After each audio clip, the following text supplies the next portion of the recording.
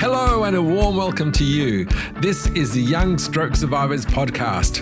I'm your host, Andrew Stops, and I wear the proud badge of a young stroke survivor. On the show today, we have the fabulous Rebekah Stuart, who shares her extraordinary tale. Imagine this, you're 34 weeks pregnant, it's the day of your baby shower, and you wake up lightheaded with a tingling left side. Migraine? Sleep funny? Nope, you're having a stroke. This story unfolds like a novel, challenging all expectations of a stroke experience. Rebekah's resilience is nothing short of awe-inspiring, reminding us that life's adventures, much like guiding a baby's growth, are filled with surprises, bravery, and unbreakable bonds. So grab a cuppa, get cozy, and let's dive into this heartwarming story together. Hi, Rebekah. Hi. Thanks for being on the Young Stroke Survivors podcast. That's okay, no problem. Would you like to tell me about your experience of actually having the stroke? Yep, sure. So I had my stroke on the 13th of June, 2020. So at the time I was 36 years old. But what makes me very unique is I was 34 weeks pregnant. Oh my goodness. I woke up that morning. It was the day of my baby shower. And I felt a bit lightheaded, like I was going to pass out, and had a ringing in my ear. And then all of a sudden, my left side was tingling. I had pins and needles, and it was real intense. And we spoke to the midwife, and she said, oh, it could be the baby sitting on a nerve and you might need something to eat. So just give it a little bit of time. But it only intensified. So she said, no, I think it's a medical thing. You need to go off. So we went to the local A&E. And we sat there for a couple of hours because they thought it was a migraine. All right. And I was still like a verbal and things. It was just that the left side had these pins and needles. So you didn't have any weakness or facial droop? No, I didn't have any of that. So none of the classic sort of signs or symptoms of a stroke? Not at all. Not at all. Wow. And they took my blood pressure, and that was actually low, but that was normal for me, which is why they thought it was more of a migraine, because my vision had gone blurry too. So that was the other thing. So after a couple of hours, I was busting to go to the toilet because I was so heavily pregnant. And I went to get up and I literally couldn't walk. Now, I had walked in there fine. I had walked to the bed and things like that. But when I got to get up a couple of hours later, I couldn't. My husband took me to the bathroom and we literally were laughing because we were like, what is going on here? At that point, the doctor saw me and said, look, I need to ring Wellington Hospital because something's not right. The next thing I knew, I was in an ambulance zooming into Wellington. I got to Wellington Hospital, was in there, it was just all on. There were people everywhere. And someone said to me, we think you've had a stroke. And I was like, I'm sorry, what? Because I didn't think that was possible. And you had none of the symptoms either. That's the thing. Didn't have any of the common symptoms. So it was like, what do you mean I've had a stroke? So they took me off and I had a scan, a CT scan. And there was blood in the brain. And so the specialist said, it looks like you've had a stroke. We don't know what's caused it. We don't know anything more than that. It was difficult because being so pregnant, I couldn't do an MRI straight away because, of course, they didn't really know what was going on with the baby and things like that. So I got admitted and I was moved to the stroke ward, and that first night was really, it was not good. I had lots of doctors coming in because, of course, they had to check the baby and things like that. They were worried that I might go into labor. To go into labor, what would that mean? I'd have to have an emergency C-section because they didn't want me to go into labor because pressure on the brain. So, I was heavily monitored just constantly. Oh, my goodness. And it was, it was crazy. because I was fully with it this whole time. The only thing that I was struggling with was my left side, and the fact that it now was completely numb. So the pins and needles had disappeared. But you had no feeling. But I had no feeling. It was numb. Could you move? Could you move your arm and hand and stuff? I could move them, yes, but it was a bit off, and I couldn't pick up anything because you couldn't feel it. Yeah, and like that, and just trying to function my left hand just wasn't working the same. Right. They did the test on me of like putting my hands out in front and closing my eyes. Yep. And at that point, my left arm would drop, and I didn't you don't realize until you open your eyes, and so I spent the first night, and like it was a room that had 5 or 6 other people in it as well, and it was really uncomfortable. Just on top of the fact that I didn't really know what was going on, and I was so pregnant. Like I had to ring the nurse to go to the toilet, and when you're pregnant, you go to the toilet all the time, and she had to bring in a thing for me to like sit on and lie. Basically, she would lift me up, put this bucket thing under, and then and that was so uncomfortable. I was so uncomfortable about that. So that was in the ward, yep, next to your bed. So you're basically peeing next to everyone else. That's it. Oh, yep. That's horrible. That's It is. It was. Yeah, it was so bad. And then the next day, they were like, "Look, we've been able to free up a room. We'll move you into your own private room." And I was like, thank goodness for that. Yeah.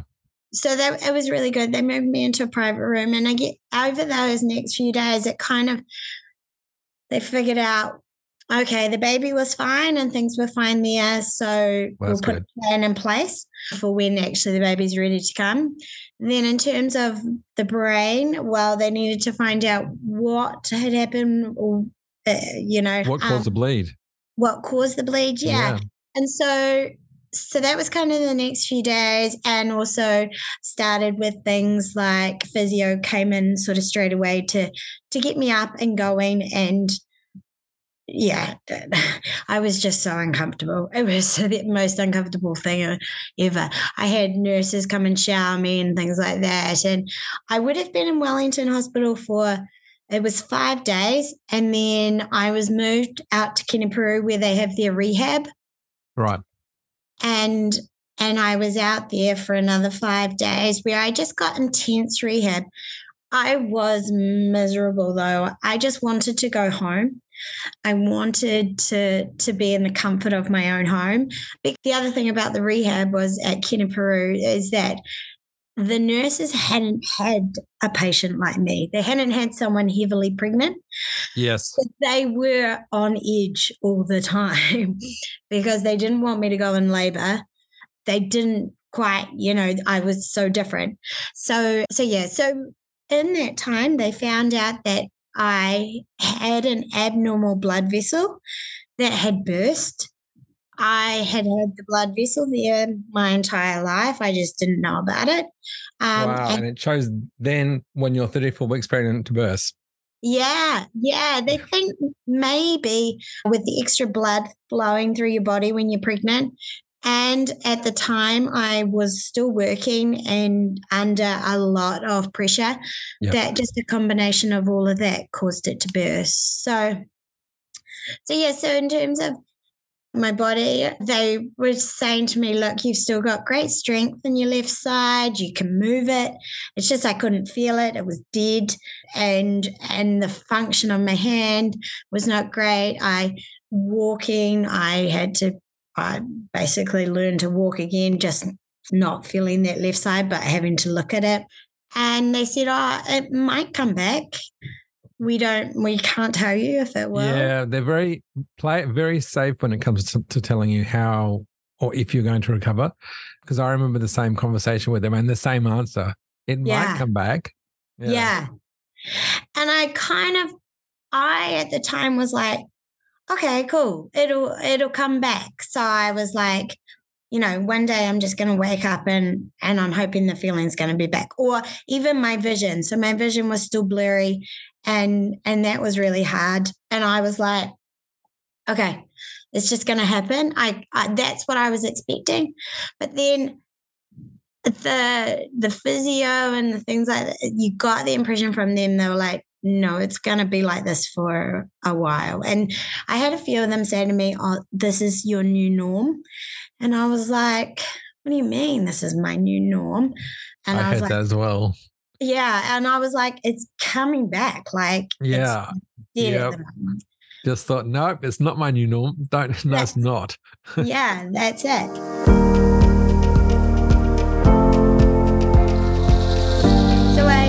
So I was sent home because they knew I was desperate just to be at home. And I had an OT come out daily. That basically what they wanted to do was get me in a place where I was then comfortable for when the baby arrived. Yep.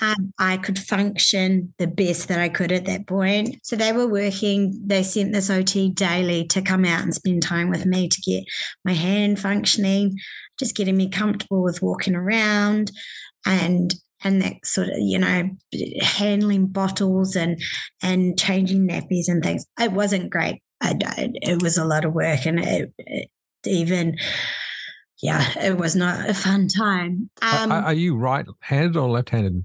I am right-handed, which was fortunate. Yes. Very lucky. Yeah, very lucky, because I don't know what I would have done. That would have just made it so much harder. I ended up, so they scheduled me in for a C-section because they just didn't know what pressure labor would do and if there were any more abnormal blood vessels or whatever. So they scheduled me in for a C-section, and my little girl came along and she was totally fine. Oh, that's wonderful. That's lovely. Yeah. And then I started my new journey of being a mum and recovering. At the same time. And recovering is pretty much a full-time job just on its own. So, wow, you are a superhero. I've had to work through a lot of things, but I get there. now. So talk to me about fatigue. Do you experience the post-stroke fatigue horror? Absolutely, and still do. Yep. It's just, I don't know if I manage it better now than I did, but before the baby was born, I would sleep as often as I could. When I wasn't, working on the rehab things, I would just try and sleep. And then once the baby was born, I basically slept any time that she did. And I just had to pace myself. I really didn't go anywhere because the fatigue was just so bad. Yeah. And you're dealing with a newborn. And I haven't had children myself, but I do know that having a baby is just a full-time job in itself and really tiring in itself. And so I can't imagine like managing post-stroke fatigue with looking after a newborn as well. It definitely was challenging. I was fortunate that my husband was able to take the time off. His boss was fantastic. And so I guess my husband took on a much hands-on job than any new dad probably would ever do, like night feeds and things like that. I couldn't get up. I couldn't wake up, struggled to wake up. And I hear you. Yeah. And so he did all that kind of which was fantastic. Wow. You have a superhero husband as well. Yeah. Your daughter's off to a good start. She's got great parents. Yeah. She's got very strong parents. Definitely. Definitely. Yeah. And now we're obviously 3 years down the track. The fatigue is still a really big thing. I have a really bad time of the day. I've noticed that between 3 and 5, I really struggle a lot with that fatigue thing. Wow, that's interesting because I do as well. Same time. That is interesting. I always used to have my sort of afternoon low at that time as well. So before the stroke, I would feel, tired then. But now, yeah, just like you, I really feel it. It hits me then. Yeah. It's a real struggle for me at that time. And I do rest. But the other thing is that at that time I usually have to go pick up my daughter from daycare and I have to prepare for tea. So it's quite hard to actually manage that fatigue at that time. But I just push through and then I get a good night's sleep. Yeah. So did you experience sensory overload at all after your stroke? Absolutely. Glad to hear it. So did I. Oh yeah. I couldn't go anywhere. I stayed home for ages and couldn't have people around. Or if I did have them around, I would only have them around for a short time because just so much going on and just trying to manage everything as well. Yeah. It was just too much. What about when the baby cried? Did you find that sent you into overload? Yeah, at times. She was a really good baby. We were really lucky. It's like she kind of knew she had to be. She slept really well and things. There was only a few times where I remember where she would cry a lot at night. There was a couple of nights we had some really horrific nights and it was just like, I can't cope. And I remember thinking to myself, this is too much. I can't cope. I'm getting frustrated. But I was also getting frustrated with the fact I was feeling like that. And why can't I be feedback loop normal? Yeah. So is it do you still have that now or is it diminished? It does happen now, like a really busy place or even just going to a restaurant or especially places I've not been since the stroke. So they're new places essentially. Yes. That's exactly the same with me. Isn't that strange that places you haven't been since the stroke suddenly become new places? Yeah. Yeah. And places where I don't really know what to expect. Yes. Is the result of that is definitely I am I can only get to a certain point and then I've got to leave or I've got to walk away. I've got to have quiet because it's all just too much for my head.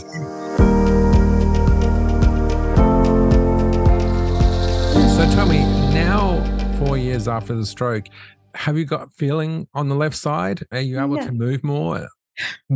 What's left of the residual left? Yeah, so I have not got feeling back in my left side. It's interesting because it's literally I am divided in half. So half my face, so half my mouth feels like I've been to the dentist and I've it's been numbed and it just won't stop. Yes, I have that feeling. I have that exact feeling. Nose, yeah. Half my nose, like my head, it's literally split down the middle. So one leg and the feeling has not come back. The movement, I'm able to move it. The worst thing is my left hand. Still some of those, I can pick things up, but I've got to be looking at it. And to hold things in my hand, I've got to be looking at it. I've got to really concentrate. Yeah.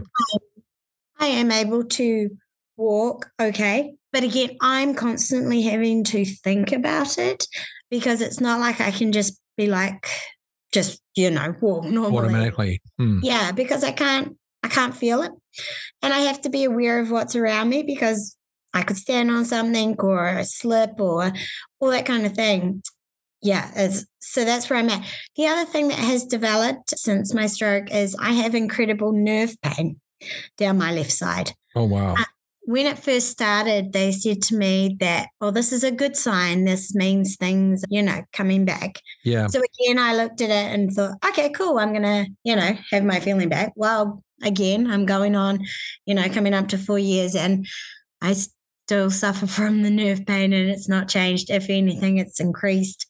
So have you been given any help or advice on A, getting feeling back and B, the nerve pain? The advice about getting the feeling back was you just got to keep using it, and it should eventually expose it to different things, textures, heat, cold, all that kind of stuff. Yep. Which I do, because everything I do, I'm trying to use it. Yeah. Yeah. The nerve pain. So I have trialed a lot of medication, which has not actually had any much impact. I am currently waiting to be seen by the pain clinic. It's kind of like the last sort of thing that I can tap into to see if there's any options. I have learned, though, that something that really helps for the pain is exercise. Yes. So I have an exercise bike at home, which I can sit on 40 minutes a day just to ease the pain. I think the other thing, and this sounds odd, but if I keep myself a little busy doing things as opposed to just sitting and dwelling on things, the nerve pain is actually less. Yeah, it is, because, of course, doing lots of things, I get very tired. But if I have a day where I do feel quite tired, but I sit, then the nerve pain is a lot worse. Yes. I definitely think that doing something physical every day, like anything, like whether it's exercise or just going for a walk or anything, especially for stroke survivors, is really, really crucial. It really has positive benefits. It definitely does. It's been one of the things that has really helped me, not just physically, but with my mind and mentally, that mental health side of things. If I'm really just feeling low about things, because that happens often. Of course. Then if I go for a walk or get on the bike or whatever, I just feel better. It may not take things away, but you actually feel better about. Well, you have those endorphins released in your brain. That's it, yeah. And I'm wondering whether they counteract the nerve pain. Wow, maybe they do. It's a real interesting thing. It is. I found another thing that helped me, because I had nerve pain in my hand. I don't have it anymore, but I had it early on. It was a compression glove. Okay.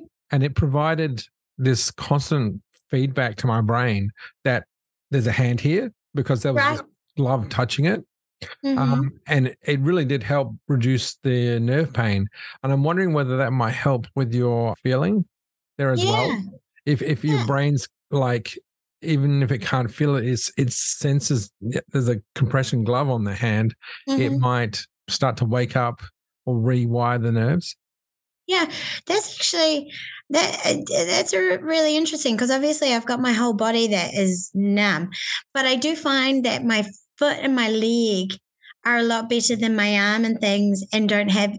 I mean, they have pain, but it's not as bad. And I'm wondering if that whole compression thing, having to be on my legs all the time, walking around, has anything to do with it. Yeah, it's reminding your brain, hey, there's a limb here. Yeah.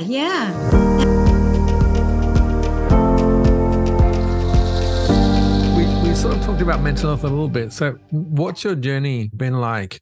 How's it been for you? Mentally, it's been really tough. Not only with the stroke, but we became first-time parents.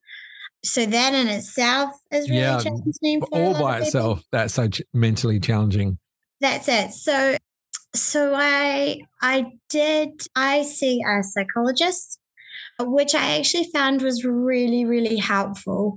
While I didn't ever get with my mental health, I got down and depressed about it, but not to the suicidal point, because I had a little girl who I needed to be strong for and live for and push through. And while I grieved a lot for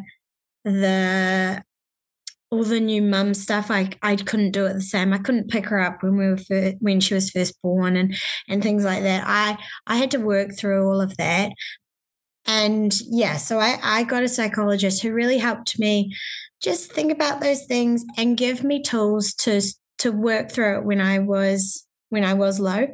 The other thing with the mental health and stuff is that I suffered big time from anxiety. Was this before your stroke or after? No, this was after.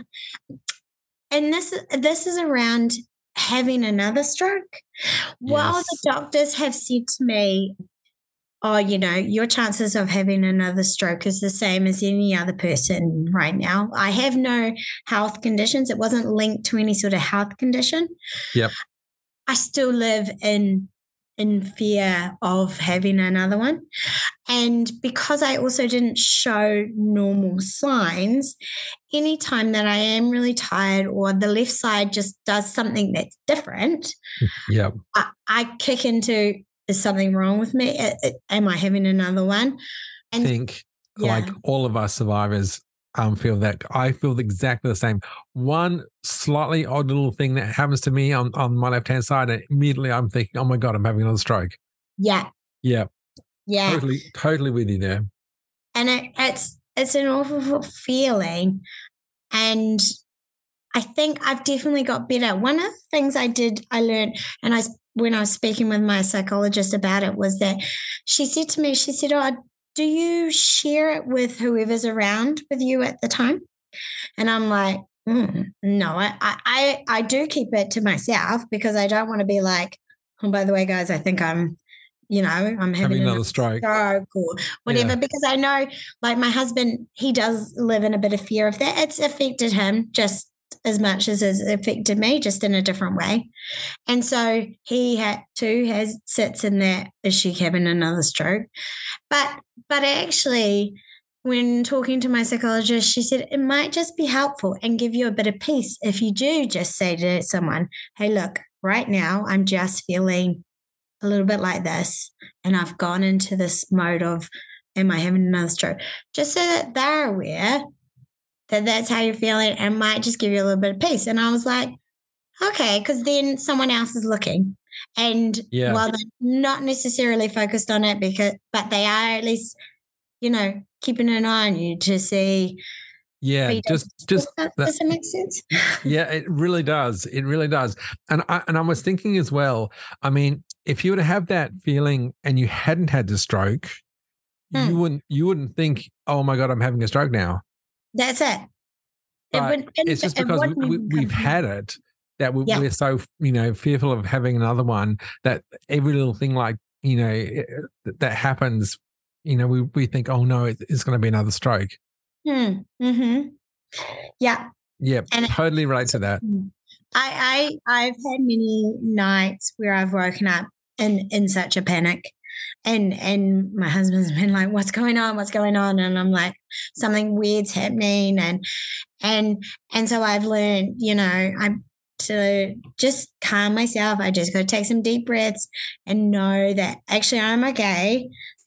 And just, it's some self-talk too. Just being able to tell yourself, actually, it's okay. It's not a stroke. Panic in the body really does feel like something is going wrong. Yeah. Like a panic attack. It could feel like you're having a heart attack, or feel like there's something going on. So, and that can make it worse. So I think it's really important to think, oh, I'm just panicking. Yeah. That's all it is. Yeah. And that's not easy to do at first. Like, I didn't find it easy to do at first. No, not at all. But you train yourself, just like you're training your body to move and function again. You're training your mind to be like, okay, in this time, I'm actually okay. Yep.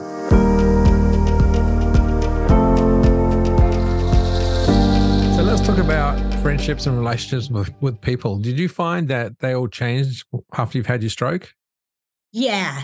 So one of the interesting things that I found is that, so it was my baby shower the day of my stroke. And to this day, there are people who were invited to my baby shower who I still haven't seen. I hear you. Wow. And that kind of like it, I think I've worked through it a bit, but it definitely has hurt. And I don't, I don't really know why. I've tried to reach out to them, and it's just, yeah, it's Yeah, I've had the same, and I wonder whether it's their own fear, whether they're afraid of seeing you like different now, Yeah, or whether they're afraid of like that it might be catchy and they yeah, might catch a sure. stroke. Yeah, yeah. I don't know. It was, yeah, it was really interesting. The people who did reach out to me, like the friends that did reach out to me, and then the friends that were scared, like I really, the the ones that I thought maybe I wouldn't hear from or whatever are the ones that actually I heard from, and to this day are the like my true friends as such. And it wasn't until this sort of incident happened that I've really found that out. And it was a strange time because it was a stroke and it was a baby being born. And I can honestly say that actually I also though sort of hid away for a while because I just was physically and tired and needed to learn to adapt to this new life. Yeah. So I will say that I also maybe I contributed to that whole weirdness in our friendship. But yeah, I'm working on that now. I think again, so many people can relate to this, and they're probably thinking, "Oh my God, this is so good. I'm not alone." Yeah, absolutely. Because like things you've said, I'm just going, "Oh God, that's me. Yes, I've done that as well. Oh, to me too." You know, yeah, and it's kind of weirdly comforting knowing that all these things, even the panic, you know, oh my God, I'm having another stroke, is so common. Mm-hmm. Yeah. Yeah, So, I've definitely learned. So go on. Yep. So yeah, I guess one thing about the relationships, I think with like my family and things, that also changed as well. I kind of found like my family were really great. They were there, really supportive and everything. And I couldn't have made it through without like my parents and my brother and my sister-in-law and things. But I also found too that I sometimes feel like they now have to continue to look after me. So the relationship's kind of changed. I don't really know how to describe, but it's like they've now got to continue to protect me as such. Right. Are they, you feel like they're almost carers? Yeah. In a way? Yeah. So at the beginning, I can kind of understand why they were like that because, you know, I needed that. But and you're pregnant. Yeah. But as time has gone by and I'm not 100%, and I never will be, but I'm stronger and things like that. I don't want them to feel like they need to look after me still or protect me from things that are going on and just kind of treat me like normal. Do you know? Yeah. Yes. I know exactly what you mean. And I think maybe remind them that like look what you survived. You know, how strong you were. You had a stroke, you're pregnant, you gave birth, you know, all these things that you've been like so successful at doing. You've proven how strong you are. Mm-hmm. Have you tried traveling since you've had the stroke? Flying? I have. Yes. How did that go? It was a journey. So my husband is literally and figuratively. Yeah. My husband is from Scotland. So all his family are in Scotland. And last Christmas, actually, it was about a year ago now, he was desperate for our daughter to meet his side of the family, which is fair. And he said, you know, I want you to come. And it took me a lot to work through. I mean, it freaked me out. I didn't know how I was going to travel. We're talking 40 hours traveling, and I've got a 2-year-old, and I've got all this stuff going on with my body. Am I going to be okay? So I had to, really work through that, but I agreed to go. Now, One thing we did, a great tip, is we phoned ahead the airlines that we were flying. We gave them my situation and we got assistance all the way through. So going through all the security, all of that, we got the assistance and it was just so much easier. Oh, that's a really good tip. Like, it's so important to let the airlines know ahead of time. Oh, absolutely. And they were fantastic about it. One thing for me that I've had to kind of suck up a little bit is I don't like to be looking like I'm weak. So I don't want to be pushed around in a wheelchair. But I had to do that for the assistance and things. And actually, I was so thankful to do that. And okay, that's fine. Push me around because actually this makes it so much easier. Yeah, I've been in this exact same situation and thought the same way. And having the wheelchair through the airport, through security, is a real bonus. Not having to wait through, line up with all the people. They just push straight through. That's it. So the other thing is that sensory overload. It was in the airport. Yeah, in the airports. So we had 3 different stops going over. And so that's, just new environment, planes, people everywhere, looking after 2-year-old. So by the time I got to Scotland, I was relieved that I made it and I was exhausted. More than just the normal jet lag that you would get. I really noticed the first few days I had to sleep a lot more than everybody else. But I did it. When I came back, I was like, okay, I achieved that. I look at the strength again, the strength. That's it. And I survived and I was okay. And I could do this again if I needed to because I now know. Yeah. Yeah. The last 3 years since the stroke has just been full on. Yeah. And the people that have been around me have been fantastic and have really helped me get where I am now. Wow. Hey, we've just about come to the end now. Is there any final thing you'd like to say or share? Yeah, I just wanted to give a couple of tips about like things that I have found sort of helpful along the way, especially with the recovery, is you want things to happen really quickly. So you want to recover really quickly. You want this to happen by this, but actually slow and steady wins the race type thing. And I have found that things are slower, but I am still recovering and things are still getting better, but you don't see it because you want it to happen so fast. Yeah. It's not like a cold or a broken leg. Yeah. Yeah. That's it. And so it's like, but one of the things that I always do is continuously look back on where I've come from to remind myself that actually I'm still moving ahead. Because especially on those days where you just feel like you're not getting anywhere and this is never going to change and this is the new norm, as everyone says, but actually, no, look back, that new norm has continuously changed. It just may have slowed down a bit, but it will continue to change. Even when I've watched my little girl as she's grown, she's learned to walk, she's learned to talk, she's learned to use her hands with small things and big things. And I've gone along with her on that journey with learning how to walk and learning how to use my hands with different things and hot and cold and all that kind of stuff. Yeah. That's a very powerful journey.